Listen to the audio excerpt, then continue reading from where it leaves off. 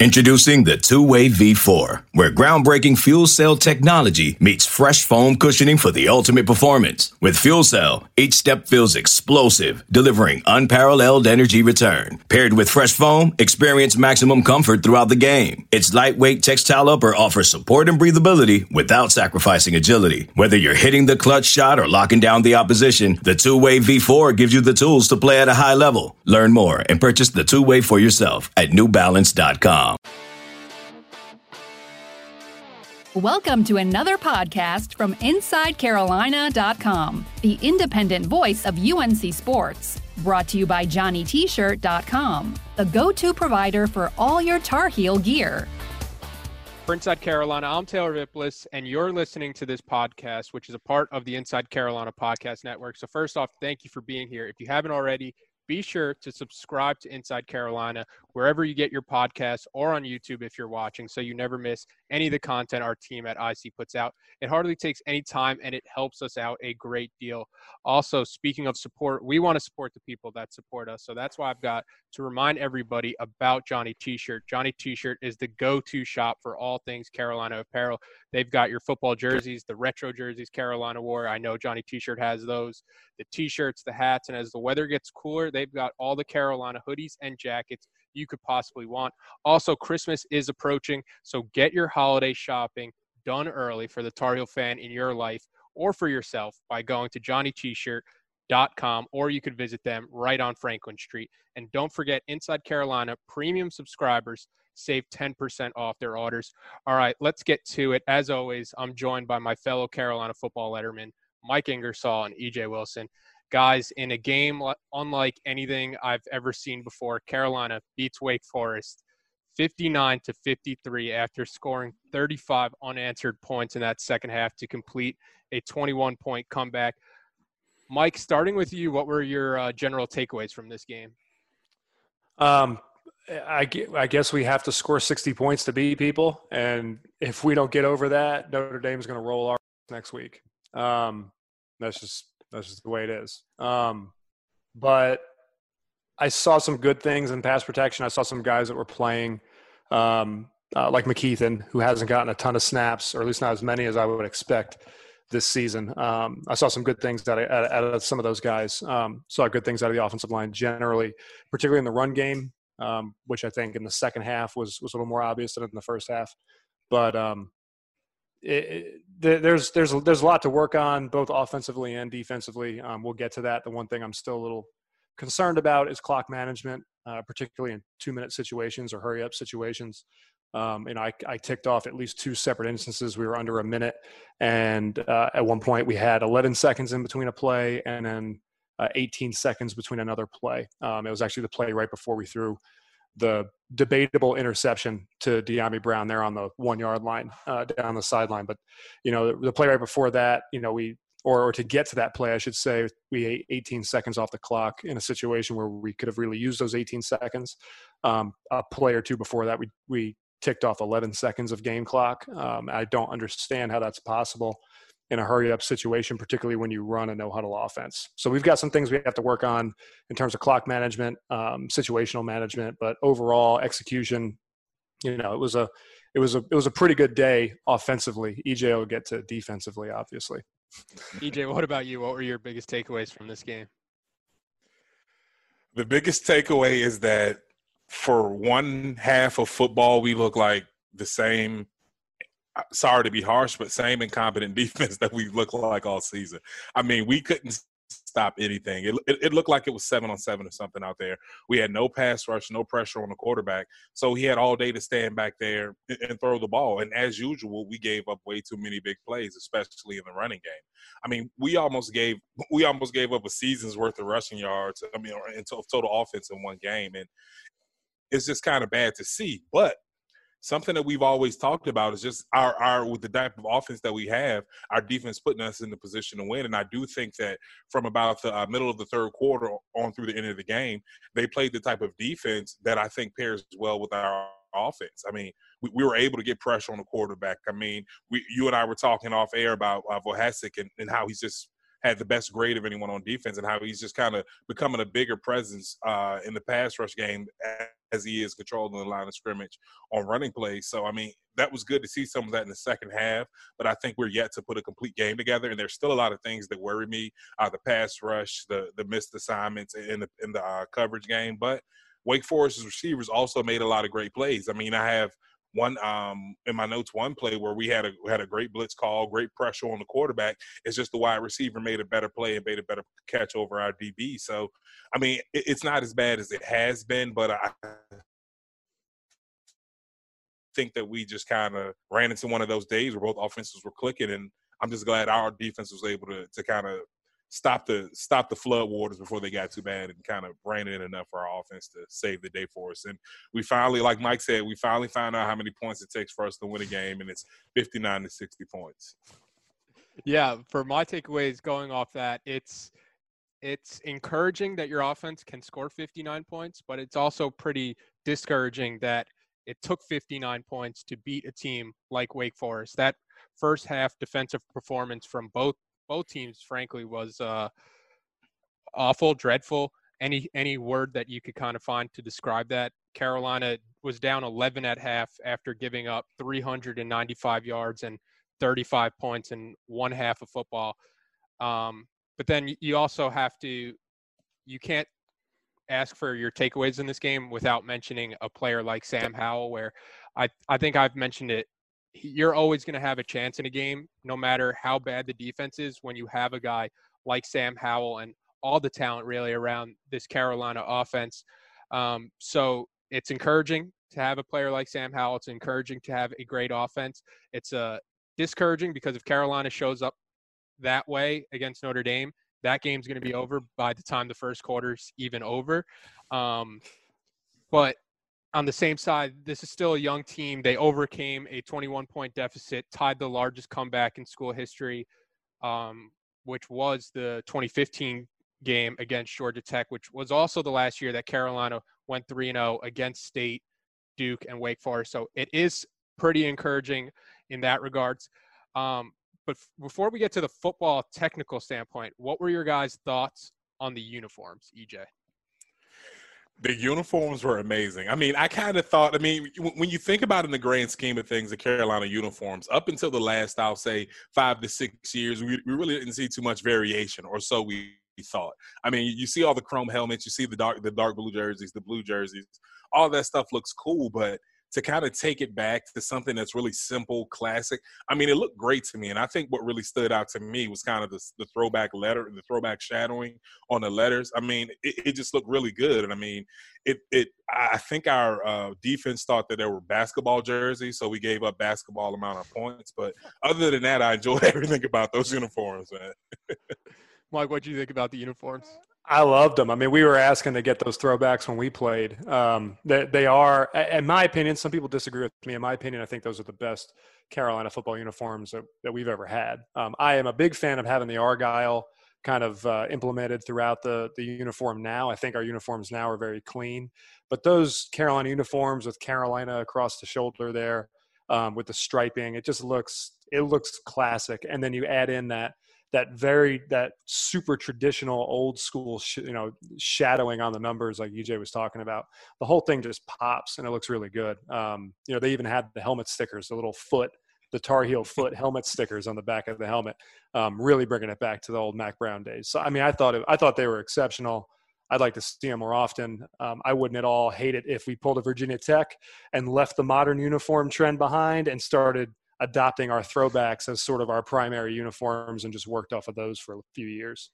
Yeah, I jokingly tweeted that my biggest takeaway from the game was that I wish these uniforms were here to stay forever, but that is kind of how I feel with, like, I understand the thought process behind wanting the Argyle, but kind of like you guys were saying, that uniform just looked so clean and so simple, and it was kind of unique to that late 90s era of Carolina football where you had guys like Dre Bly and a defense that was a heck of a lot better than that first half performance. But getting to the football questions, Mike, I want to start by giving Sam Howell his props. He throws for 550 passing yards. He throws for 6 touchdowns. He has the game-winning rushing touchdown. Both the passing yards and passing touchdowns were school records. It's an ACC record for most total touchdowns from a quarterback. How do you try to put into words the performance that we saw from Howell on Saturday? I mean, it was near perfect. It was record-setting.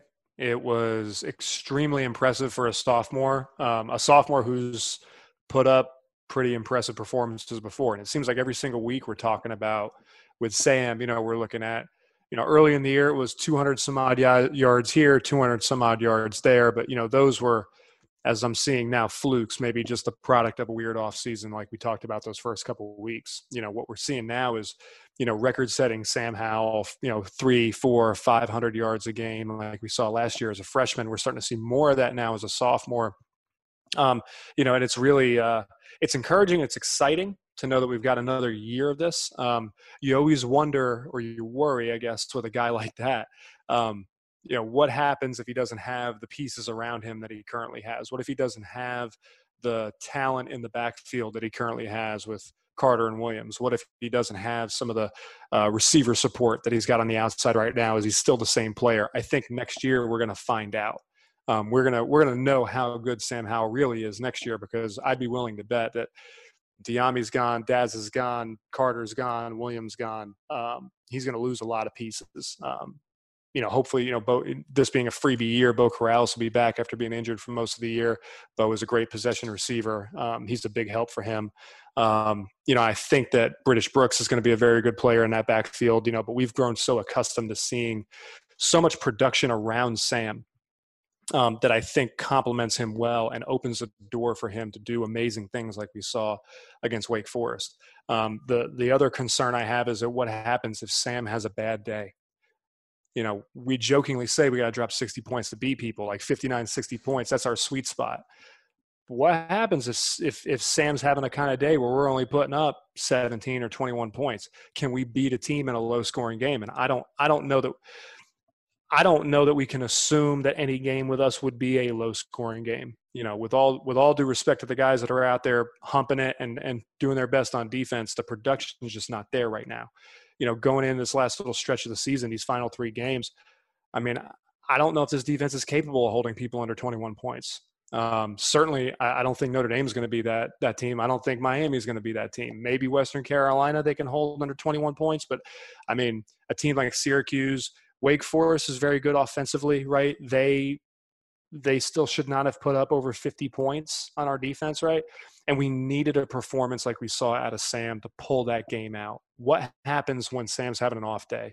He's human. He's a football player. He might get sick. He might get injured. He might just be having a rough week. What happens if we don't have him? Do we have the pieces around him that can pick up the slack? I'm not so sure about that. I think the offense begins and ends with Sam. And without that safety valve, without that stellar quarterback play, I'm concerned at our ability to produce and ultimately dig out a game. Yeah, to answer that question, no, I don't think this Carolina team can survive a game without Sam Howell right now. And looking at his weapons coming back, you should have a guy like Bo Corrales. It's going to be interesting to see what Diami Brown does, but I think right now, in my opinion, he would be leaning towards leaving just because of how productive he's been. Javonte, Michael Carter, we've kind of talked about that we think they're going to go, but you do have a guy like Emory Simmons waiting for more opportunities. You have a guy like Joffrey Brown waiting for more opportunities. But Josh Downs, Ray Rose. Yeah, there is a ton of talent, and we've seen that the problem for Carolina teams hasn't been recruiting the skill positions. Like, if this team is going to struggle, you wouldn't think it's going to be coming from those spots. But 2 stats I had that I wanted to mention before going to EJ and talking about this defense. Through their first 21 games, Sam Howell has 6,272 passing yards, compared to Trevor Lawrence has 4,581 passing yards. Sam Howell, 66 touchdowns, 13 interceptions. At this point, Trevor Lawrence had 45 touchdowns, 10 interceptions. Now, the biggest difference is Sam Howell's 13-8 through those 21 games, and a guy like Trevor Lawrence was 21-0. But I don't think you could really use the records to fully tell the story, because if this Carolina team doesn't have Sam Howell, kind of like I mentioned, I mean, this team's probably not even 500. This is a team that won 5 games in 2 years before he got there. And then also, North Carolina is plus 133 in the fourth quarter over the last 2 seasons. Sam Howell specifically is completing 66% of his passes, 17 passing touchdowns, 3 rushing touchdowns, 0 turnovers, which is probably the biggest thing in that. And it helps that this Carolina team is playing from behind a lot, but they also have a pretty special quarterback in Sam Howell, who's probably going to be the first quarterback that hears his name called in the 2022 NFL draft, and unless somebody comes out of nowhere at this point. But EJ, enough of the positives for a minute. It's worrying that Carolina's offense has to put up the numbers it did. Bring us back to earth, EJ. But the only reason this was a game was because the defense gave up 35 points and 395 yards in that first half, like I mentioned. What were you seeing, and why was it so bad? And why was the punt in the middle of the second quarter not the end of the game like I predicted when it happened? What I saw was, as I mentioned, it's just the poorest defense in general. It's kind of hard to explain because it got to a point where what I was watching was so bad. I tried to not watch. I tried to pay attention as much as I can to speak knowledgeably about it on this podcast here today. But we all saw the Ole defense that happened. I mean, we were out of position. We were missing assignments. We weren't getting pressure on the quarterback when we should have been getting pressure on the quarterback, which allowed him to stand in the pocket and allowed those wide receivers to make plays. I mean, even sometimes when we ran a great pressure and the blitzer got home, their wide receivers were just making plays. I think we kind of ran up against an offense that knew that they were playing against a weaker defense. They knew that we had problems with our plan assignment and sound football, and they took advantage of that. There was a group that came out there. They played more disciplined than us. In the first half, they even played more physical than us, which I was really disappointed to see, especially with how our defensive line's kind of been playing. Yeah, it's been porous and they've missed some assignments, but at least we brought a certain level of physicality to these games. And I mean, of course, we saw more consistent play from Ray Vohasek, and Miles Murphy is really turning out to be exactly what we thought he's going to be. But we need more help on the edge of that defense. You saw a lot of those big plays bouncing outside to where our stand-up end should be, and I just don't think they're holding up integrity. They're peeking in and they're letting the tight ends and these offensive linemen position block them. I'm not saying that they're necessarily getting out physical, but when I can just turn my hips and take you completely out of the play for a cutback, then I'm going to do that. And that's a lot of what I saw. In the second half, you saw a team that was determined. I think they really understood, or maybe they went and popped our podcast in and said that our offense is going to score 45, 50, hey, even 60 points. We just need you to hold these guys and slow down the bleeding. And I think we were able to do that throughout the second half. I don't know why we can't do that the whole game. I mean, it's the same personnel out there, but I will give kudos to Chaz Surratt for coming through and making one of the best plays, I think, and what I think will be one of the signature plays of his career at linebacker when he got that sack to kind of seal the deal in the game. But we got a big game out of him, a big day out of him after I know some fans and other people have been kind of hard on him. And as we talked about in the last podcast, he's overcompensating for some of the mistakes that his teammates are making, and he's putting a lot of pressure on himself. But I think he played a lot. I think he really played within his talent, within his comfort level, and he led our defense to a good second half. Now, I don't think we have the I think this defense instantly takes us out of the running to talk about really seriously competing for the ACC championship. I mean, it's time to kind of get blunt and real. We could end up somehow luckily playing for this game, but we don't have the caliber of defense that can do that. We don't have the defense that can make a big play, get a big takeaway, get a big sack, or get a big stop, or, as Mike mentioned, even hold somebody under 21 points. I just don't think we have the caliber of defense to do that.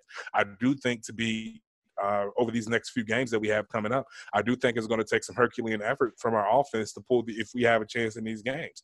I think it's going to take maybe another record-breaking performance from Williams and Carter, another record-breaking performance from Howell to pull these games out. It's just really fearful. I'm honestly to the point now where I don't have any confidence in our defense. I just hope we somehow figure out a way to score more points than other teams. That Notre Dame offensive line is coming to town for that D-line. Oh, yeah. And that Notre Dame offensive line is real. No, listen, I'm very critical of offensive linemen. That Notre Dame offensive line, from left tackle to right tackle and everybody in between, those kids can play, and they're big. And, I mean, you saw what they did to Clemson with a slightly depleted defensive line. Mm-hmm. Listen, I think we got some good defensive linemen, particularly on the inside, right? But Clemson is a different animal. There's a reason why they recruit the number 1, 2, 3, 4 recruiting class every single year. Like they are loaded on the defensive line, even when they have injuries. Mm-hmm. And that Notre Dame offensive line did whatever they wanted to do to those boys. So our D line is going to have some work cut out for them. I've seen crazier stuff happen.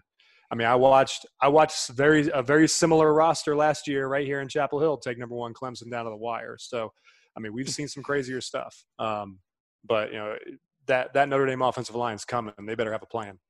Yeah, going along with the defense and kind of tying in the offense, the only problem with the historic offense, and I mentioned this in my post-game video, is that their margin for error paired with this defense is so small. It does feel like you have to score a touchdown on every drive, and that's putting a ton of pressure on one side of the ball. And, you know, when you look at the defense and kind of what went wrong, it seemed like they lost contain a bunch on the outside. It seemed like they couldn't cover over the middle. Now, I don't know if it's the secondary necessarily or just putting linebackers in coverage, and the linebackers like Gemmel just can't stay with a faster guy. But something changed where you take out Day-Day Hollins, you take out Day-Day Hollins, you take out who's the other safety? Not Don Chapman. Oh, you take out Cam Kelly, and then you rotate Trey Morrison back to safety. Tony Grimes comes in at corner, and then Jaquarius Conley. So Carolina, in that second half, they were relying on a lot of the younger guys, and the younger guys seemingly got the job done and gave this Carolina team a chance. But EJ, from a schematic standpoint, what did you see from this Carolina defense in that second half that kind of led to them having the chance to get back in a game? I think a lot of it was some of the changing of personnel that we saw, but honestly, I didn't see a different defense schematically than we always see. And this is something that we talk about. I mean, it's kind of hard to change things schematically with a defense if you're game playing against the offense, because the offense is just going to do more of the same. It's more so reading your keys, playing sound football. And I think that's more of what we saw. I think that a lot more of our pressures got home, and we got a lot more pressure on the quarterback. That's when you saw sack numbers. I really think that was part of the difference in our game. Maybe putting some of the younger guys in allowed our guys a better chance to get there. But, I mean, Hartman wasn't as comfortable in the second half as he was in the first half. So I don't think anything really changed X's and O's wise. I think the guys just kind of nailed down. We got some fresh blood on the field, and they nailed down on their assignments. And we got a Herculean effort from our leader. And, I mean, you even saw Gemmel come through. Yeah, he struggled a little bit with – I mean, he's guarding wide receivers. He's in position, but at that point, I mean, that's simply athleticism against athleticism. And he did the best job that you can really expect him to do in that situation. So I think that's one of the things we changed when they did switch those safeties. I think some of that coverage changed, but for the most part, I think it was making them uncomfortable in the backfield. I really do have confidence in this defense, and I think that when we go out and we execute, I really think that we can play the type of football that we played in the second half. But for some reason, it takes some sort of drastic personnel change or something for things to click. A couple of 30 points dropped on you in the first half, a la Florida State, UVA, Wake Forest, right? Mm-hmm. I wonder what that halftime talk was like, because I can't imagine it was pretty in there. It wasn't pretty. It was nothing that could be played on any type of media outlet or anything that could be posted on their social media. So I don't. It's nothing that the general public will probably be comfortable with hearing. But something needed to happen. Something needed to happen, because you could see after that first touchdown that Wake Forest scored in the second half that the defense kind of woke up and they started making some big time plays. And whatever needs to be said, I think that just needs to be the pregame speech from now on. Maybe we should just do something where our defense just imagine that we're down by 35, and then maybe we'll start to play a little bit tougher. But I mean, like you said, I really don't have any confidence that if we don't score 45 to 60 points that we can win a game right now, and that's including against Western Carolina. Yeah, it looked Yikes. It looked like they started to kind of sell out the run, and then with those new guys in the secondary, we're giving them a better chance to cover. So it would be something to look forward to in the Notre Dame game to see if they can kind of replicate that. But the talent level from Wake Forest to Notre Dame, like everybody's kind of hinted, is pretty drastic. So it's something where even if those guys, if you have a guy like Tony Grimes and like Jaquarius Conley come in and they're struggling, like I don't think that's really an indication to how well this future of this defense can be, because putting those guys in against teams like Notre Dame, it's asking a lot, and that pass rush is most likely going to be slowed down against a Notre Dame offensive line. I think I saw a stat they returned like 130 something starts from over their careers going into this year, and it's an offensive line that just keeps getting better. But Mike, we gave Sam Howell his credit earlier, but this entire offense contributed to a program record 742 yards. That almost looks like a typo reading that out, but looking at all the contributors on offense, we've talked about the running backs a lot. Javonte Williams and Michael Carter, they're special, but De'Ami Brown and Daz Newsome combined for 352 receiving yards and 4 touchdowns on Saturday. How ridiculous is it that Carolina has this much NFL talent on its offense? I mean, we've seen it before, right? We saw it in 2015. We saw it in 2016 with Mitch. They've been loaded on the offensive side of the ball before in the very recent past. Not so much on the defensive side of the ball. And you see where the imbalance happens there, and sort of what, ultimately will happen to a team like that, right? They'll win games that they'll win most games that they should win. They'll win a couple games they shouldn't win, and there'll be a bunch of head scratchers mixed in. Florida State, UVA being head scratchers, giving up as many points as we did to Syracuse, head scratcher.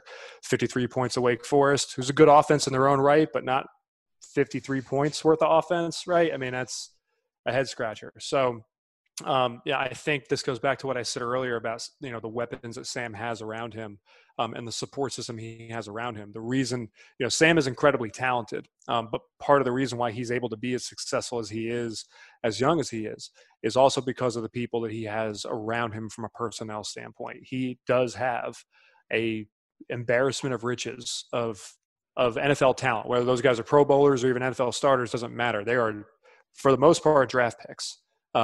You've got Javonte Williams makes your life a whole lot easier, because every single time you hand the ball off to that guy, he's going to break 19 and a half tackles, and he's, going to get 16 yards after contact. I mean, it's just going to happen.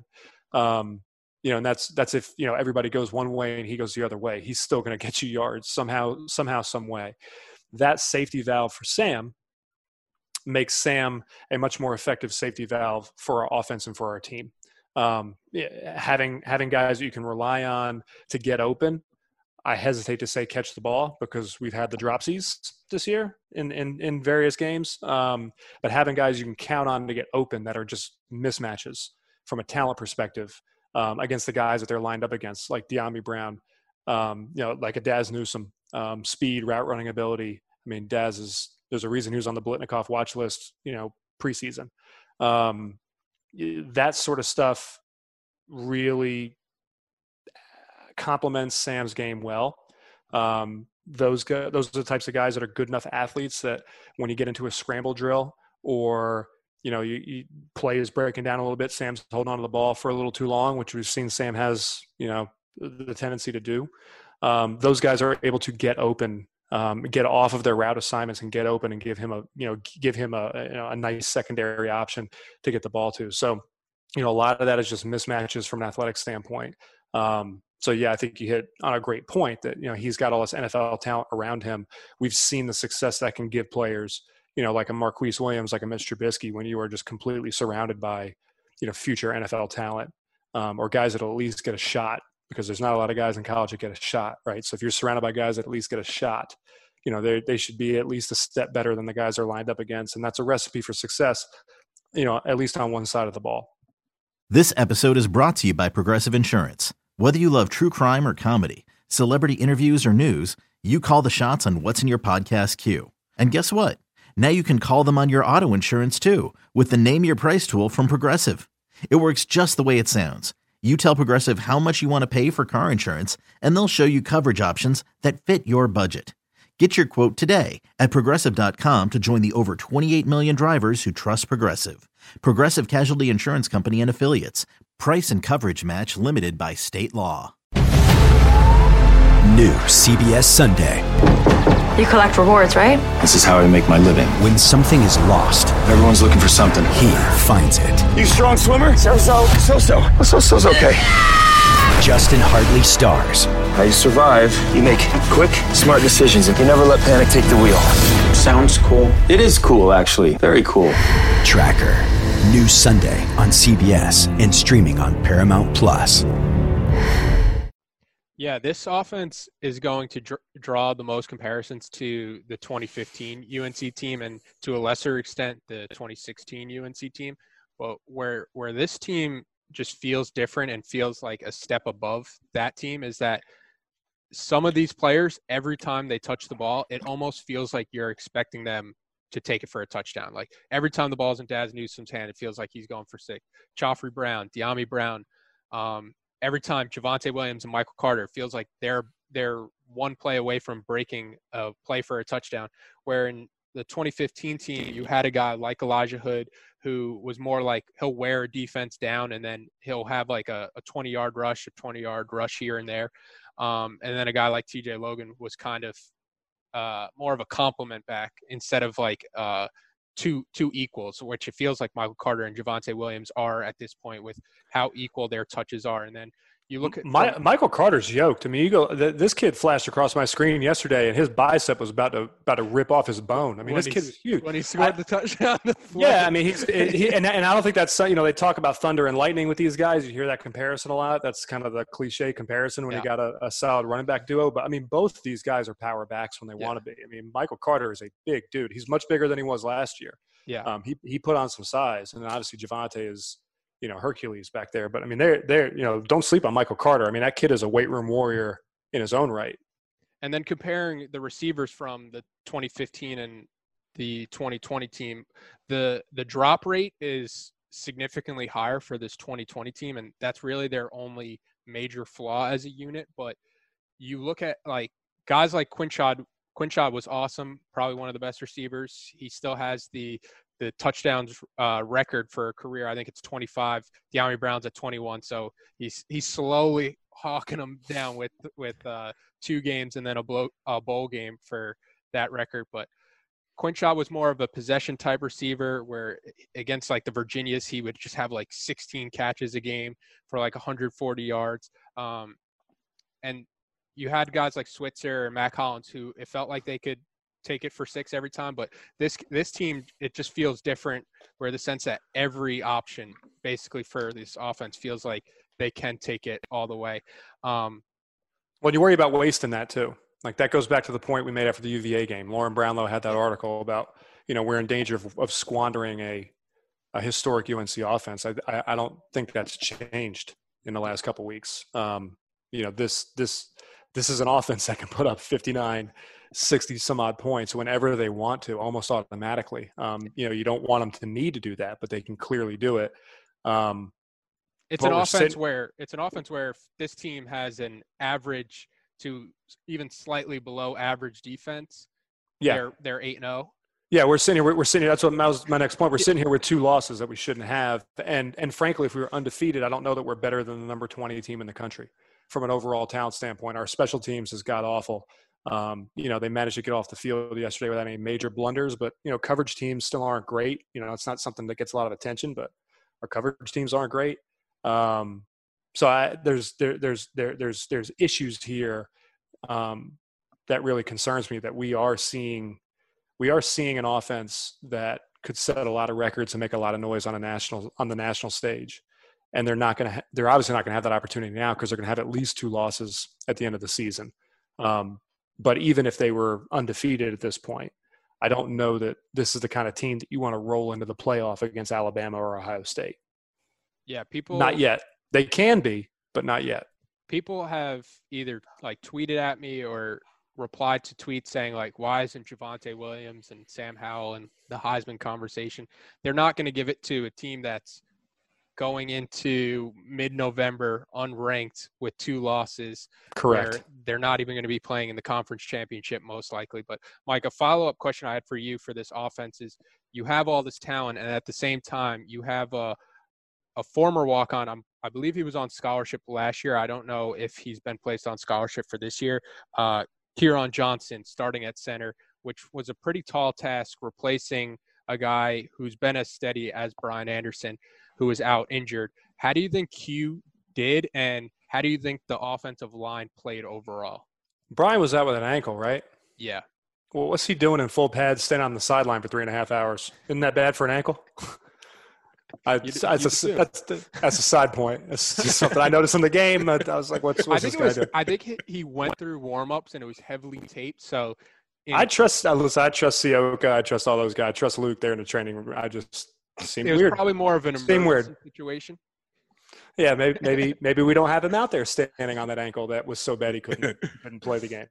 No, but I mean, having Kieran come in at center was huge. I actually watched him from the beginning of the game on, and I thought for the most part he played pretty well. There was some rust there. There were some issues just from having not gotten a ton of snaps. There was also some shuffling that happened there on the inside, on the interior of the line that might have contributed to him not looking as good as he could have. But I think overall he played well. The one thing I did notice that was pretty obvious early on was that the shotgun snaps weren't getting back there as crisply or as fast. Now, there weren't issues. They weren't errant, right? They weren't over here. They weren't low. They weren't high. They were where they needed to be. There wasn't a ton of zip on them. It wasn't the same zip that you'd see from Brian Anderson. And that's the one thing that when you watch a center rotate out and a new center come in, you should always pay attention to for the fans, right? Watch the snap exchange.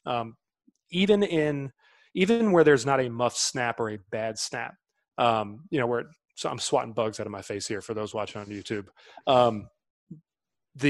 Wherever there's not, even when there's not a bad snap or something that results in a turnover, right, and the ball goes on the ground, snap timing or a slightly off snap, right, where quarterback's got to get his hands back on the ball, or maybe he has to stay in there a little bit longer because the ball's not being snapped back there as quickly as normal.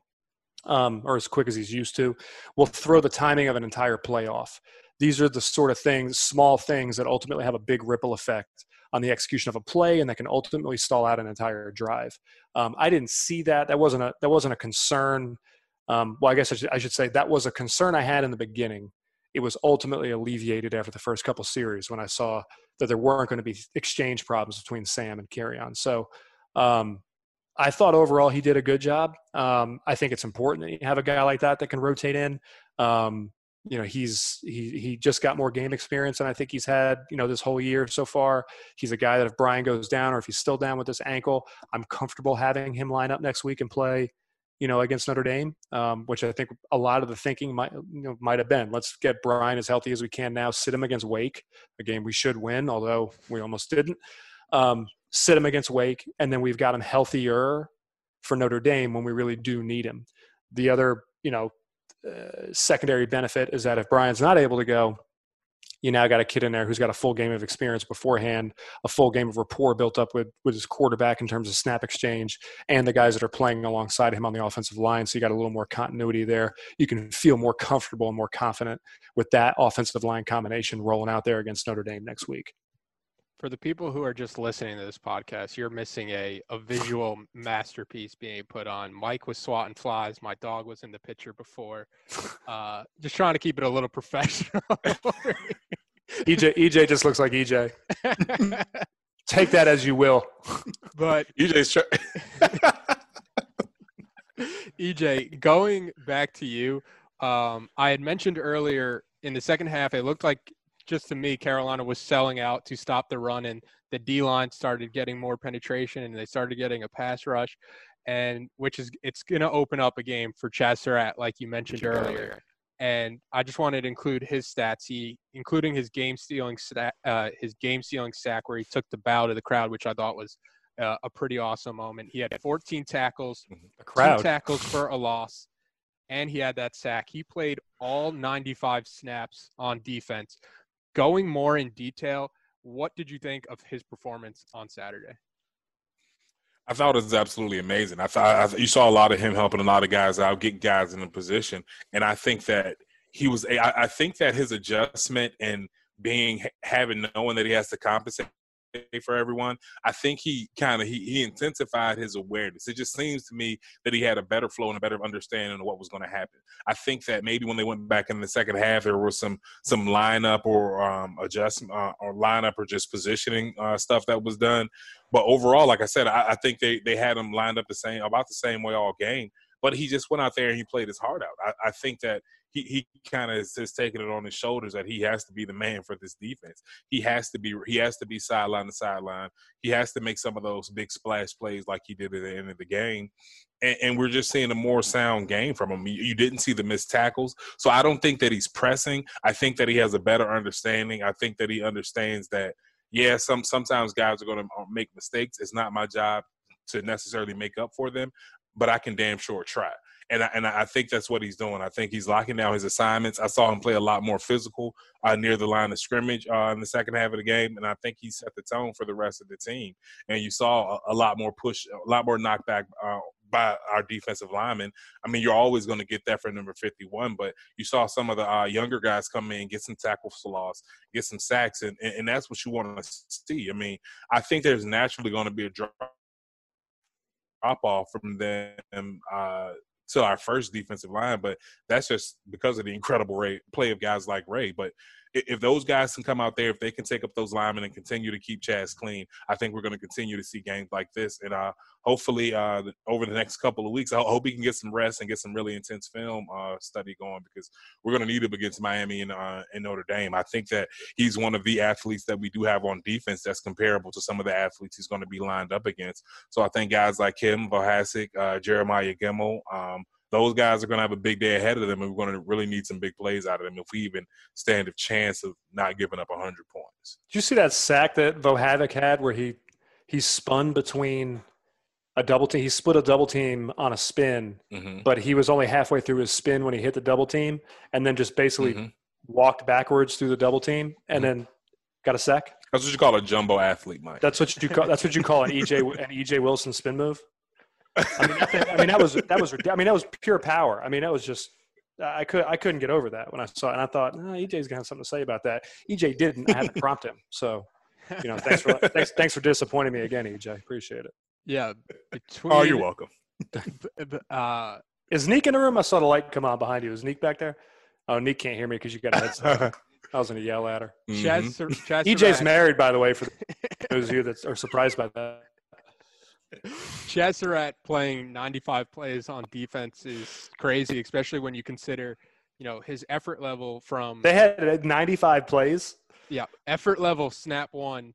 That's a lot of not executing. To still be able to turn it on the way he was able to in that second half and start creating that pressure, which kind of opened up the game, that was huge for Carolina. And EJ, with your experience – having been in locker rooms and having played on some good Carolina defenses and going on and playing in the NFL, this is a young and inexperienced defense that has struggled, to say the least, at times. How important is it for them to have a player like Surratt that they can look to and try to follow his lead when you see a guy who's that good working that hard all the time? Well, the good news here, if I can interrupt, is that they're getting 100 plays of game rep practice every single week, apparently. Sorry, go ahead.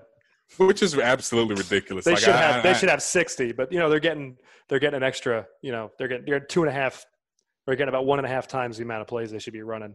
I digress. Go ahead. Sorry, Taylor. Sorry, EJ. You think about some of the defenses that we played on. The same defense that we had in 2009 that was going to the postseason, ranked number 2 against the run, is the same defense that was there in 2006 and 2007 that looked eerily similar to some of the defense that we're seeing play now. Not as bad, but eerily similar and I think what really turned around was some of those leaders and some of that talent that we did have.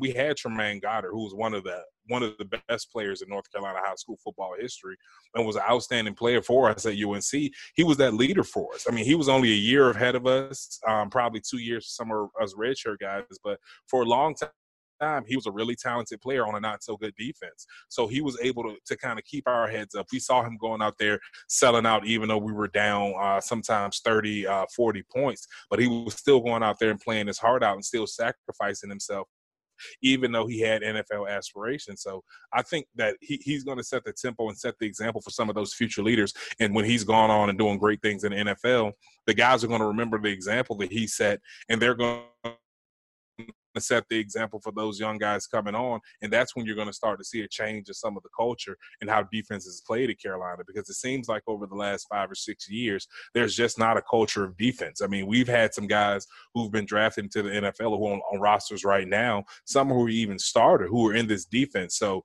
the talent level obviously seems to be there, at least the guys on the next level do. But I think defense is an attitude and a culture.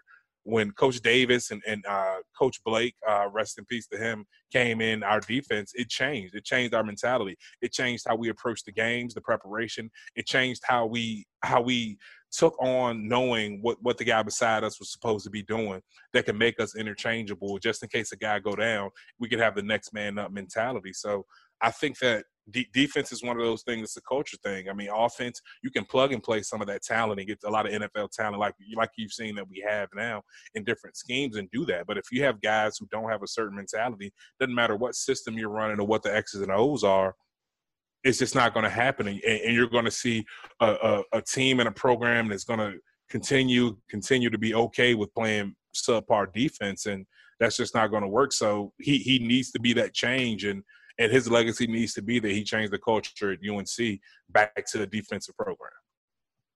All right, guys, I have to double check, but I'm pretty sure there's no podcast next week with the bye week. So we'll be back after the Notre Dame game to break it all down.